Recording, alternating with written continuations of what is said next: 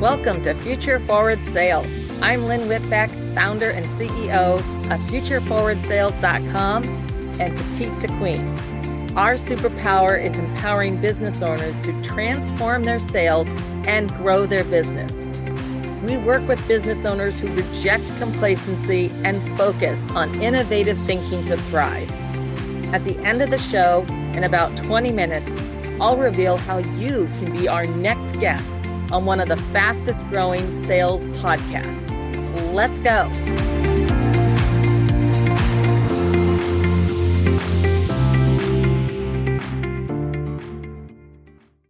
So right now we have Melissa Forzia of Melissa Forzia Events and Marketing. How are you, Melissa? I'm good. How are you? I am great. Cannot complain. It's a lovely Friday. So I'm very excited to be hosting you, having you today.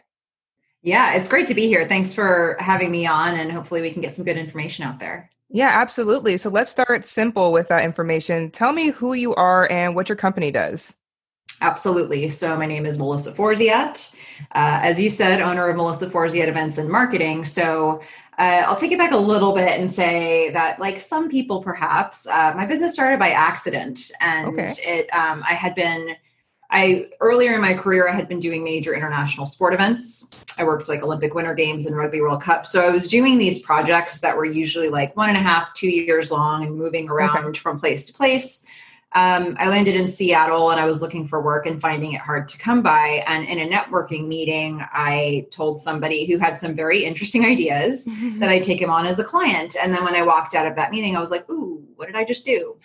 And he didn't become a client, but he immediately had a referral for me, like within a week. Okay. For a really big client. And so my business started with a huge event project that had all the marketing folded in. And over the years, it's really expanded to incorporate a lot of small business marketing clients, speaking.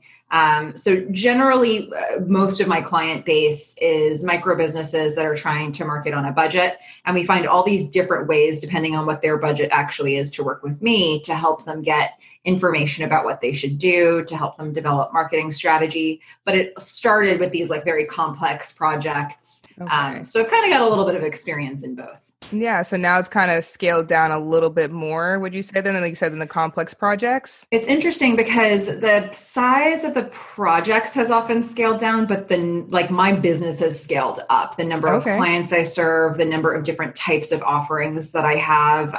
Before I might have just done an event and rolled the marketing in with it. And now I have I consider 5 different service arms of my business, including speaking, and I have courses, and there's just a lot of different elements. So it's interesting because the size of the typical project that I work on might on average be smaller, but the number of clients I'm serving and the types of things that I'm doing for them has expanded. And it's been kind of cool to watch that happen while I've been working with those clients, because very often they have to do a similar thing and reach a volume of clients of their own. So it's nice to have that experience on my end too. Of course, to make that transition. And so that kind of goes perfectly into my next question of how then did you create fresh opportunities to best serve your current customers?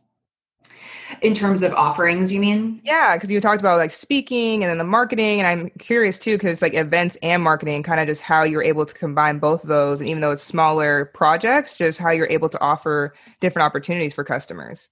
Yeah, well, it's actually really interesting because to me, an event is a marketing campaign. Depending on what kind of event you're running, it could be that you're doing like a corporate training event for your team, but otherwise, usually you have to get people to it. You need to get volunteers. You might want to get sponsors, and all of this stuff is about putting your message out there. So I actually found even in the event world that I had to think like a marketer to make sure people were there. There's nothing worse as an event manager than like doing all the work and having nobody show up. So you don't want that to happen. And you really work to put the message out and make sure people are interested. So I think, my event background actually gave me all these different types of constituent groups that I needed to work with and how would you be effective in marketing to them. And it's something that I've just sort of broken up into little pieces in the rest of my business. I think the really cool thing about my business, because you had asked about, how offerings come about. And for me as a marketer, and I think for the conversation about sales in general, it's really about understanding what your audience needs. Of course. And you can sit here all day long and be like, oh, well, I really like doing this and I really want to do that. But if your audience doesn't care about that, it's not something you're going to generate revenue from. Mm-hmm. So every decision we make as business owners, as marketers, as people who are doing sales, is to really try to put in front of somebody something that makes sense to them, that they actually want to learn more about, because that's where the good conversations come from. And that's probably where the revenue is going to come from. So for me, what was really helpful as I was expanding my offerings was actually being a speaker and starting to break into the speaking world. And typically I would actually get those opportunities. The first year that I was building my speaking business, I realized I needed to have some speaking engagements on my resume and I needed to test out my material. So I would, try to figure out how I could get in front of a group like a chamber of commerce or some other networking group. And I would often get in the room, like, however I could. They weren't paying me, it was just like, I was just getting in the room how I could. And I would try to figure out, like, first of all, how can I make opportunities in that room? And also, asking them directly, like, well, what types of marketing questions are your clients asking you about or your members asking you about? And so I would construct a talk and I'd get in front of the group.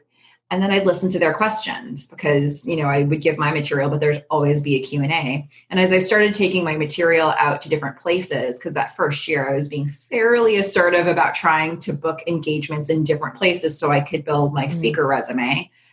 But I would always get really different questions depending on where I was, if I was in a rural area or a metropolitan area or another country, or it was just really interesting to see the kinds of feedback people had. And from those questions came all of my offerings. It was like, oh, I need another talk for that. I need a course for that. I can work with people on that. I would come away and they'd be like, can you work with me as a client on that topic you just spoke about? And be like, yes, I can now. Please. Yeah. So it's really cool because I would get that instant feedback in a very obvious way. I think for a lot of people, it's important to find some mechanism to get that feedback, whatever you're doing to put yourself out there, and whatever you're doing in a sales process, because otherwise you can't know for sure that what you're offering is actually relevant. Right. So would you say then the whole, with the speaking and basically the feedback is what was your leverage, for flexibility to think outside the box? Do you think that really kind of broadened what you can offer and kind of open your mind to different services? It really did. I mean, if you had looked at my list of offerings 5 years ago, it was pretty lean. And I think now I'm really able to accommodate people in a variety of areas, both through passive income that I've already created. It's out there and I can just sell it. A question somebody asks, I might have a course for it already. Or if I don't, we can sit down one-on-one and talk about it in a way that's very live and responsive to the way they need to ask the question. So I kind of figured out not only different ways to package my offerings, but also people are different in how they want to consume information. So part of my process was being able to say, some people want to DIY learn this thing and they're going to take a worksheet and they're really going to work on it. And I love some that. People want to be handheld the whole step along the way. And I think that's actually a really valuable thing to know in any sales process too, because those people want to be sold to differently. So I try to identify that really early on when I'm talking with somebody and be like, okay, I think what I need to talk with them about is this, because I really don't see this other option working for them. And just to sort of put people into the right space and then explain why I think that is the right space for them so that we know it is. And it's nice because over the years, I've developed enough different options that it doesn't take me any effort to recommend what I think the right thing is for them. Of course. And do you think that, because I could just imagine for myself, I think I would love it if I was working with someone, I felt like that company was trying to kind of morph it into what best suits me. I feel like your customers would really enjoy to feel like they're getting something somewhat personalized to the way they receive information, the correct information. I feel like that's really beneficial for both you and the client. I hope so. It feels that way to me. I mean, I try to be careful about, I think one of the things that can happen when we have a lot of things to offer somebody is that if you tell them about everything at once, it can sort of paralyze them and prevent them from making a decision. So I think it's about assessing who you're talking to and seeing, is this somebody who actually is going to want to know their options so they can evaluate them? Or do they just want to give them one thing that you think is custom made for them, explain why you think it's right and move forward from there. Yeah, I think personality has gone a lot. Like I've really learned to take a closer look at that in the process, because chances are I can accommodate whoever it is, but how that conversation unfolds may be different from one person to the next. Absolutely. So then you said about 5 years ago, you've come a long way. It was very, like you said, narrow and linear as far as your offering. So where do you see your business then the next few years, and what are your plans to make that vision happen? Yeah, it's a very well timed question, because I actually sat down with my team. So one of the things that I do every year, I have a strategic plan for my business. The type of exercise that I do for my clients, I do for my own business, which is, creating a marketing strategy and understanding how the different operational elements of my business roll in, how my team fits in, if there's a place where I can make my time more efficient, or I can delegate more to my team, or where there's potential growth. So when we sat down recently, we really looked at the question of where the growth can happen, what we're doing well, what we could be doing better, what things might need to shift given things that have happened in the last year or two. So we really kind of assess that on a yearly basis, and it helps set direction. For me, what's cool about my business is that there are, like I said, I consider it 5 different service arms. So there are different ways that I can help people. And for me, those are different sides of the business, and I'm nurturing some different relationships there. So we identified some that we think are maybe more passive, where there's a lot of opportunity for growth, and it doesn't always require my time. And if we focus in those areas, it grows the business a little bit more steadily. And then you can decide what you do to reinvest in other areas of the business with that. But it's actually a really fun, well, for me, it's really fun to think about that question of where's the business going. And I love that you asked it, because I think that, the first time somebody asked me, how big do you want your business to get? It maybe blew my mind wide open. I was like, what are you talking about? I just need to pay for my rent. Right. Like, I have very I need basic enough revenue to put food on the table. Yeah, exactly. Yeah. Like we're just looking at the basics. I don't even know what this question means. I couldn't really process it at the time. Yeah. But I do think about it now, because sometimes we get to a place in, for me, it's in my business. For other people, you may have a position within a company. And I think the question is the same, like, how much growth do you want to have? Do you want to get that management position? Do you want your team size to grow? Like, these are questions that are actually very important to understand, because sometimes we make those leaps and realize we hate the tasks that come along with it. And like, why not ask yourself the questions before you get there, so that you can say, maybe I don't want to become a people manager. Maybe I do want to serve clients. Or maybe all I want to do is hit those revenue goals, every month, and then go home. Like, for some of us, that's a sweet spot. For some of us, the sky is the limit, and we want to make 7 figures, 8 figures. We want these huge teams, and you want to be the CEO of a company, and you can dream whatever you want to dream, but make sure that you actually want to do what comes with it when you get there. Of course. And I'm sure for you, it's almost like a celebration when you do something that simple, where now you can envision such a large goal. You can see your company getting bigger. So like you said, not too long ago, it was like, I'm just trying to have this idea flourish and not sink or anything. And so I'm sure it kind of gives you a pat on the back, like, wow, I've gone to a place now where I can envision this. I really see this being a very successful thing. Yeah, to a degree. I think, that same person asked me the question again this year when I was strategic planning. And I think, although my business gets a little bit bigger each year in some ways, I thought about, from a standpoint of like, well, how big would I want my team to be? And for me, the number, I thought, I really can't imagine it ever being more than 10 people. Like right now it's me and 2, virtual assistants, and I have other people that like I'll contract for certain things. Of course.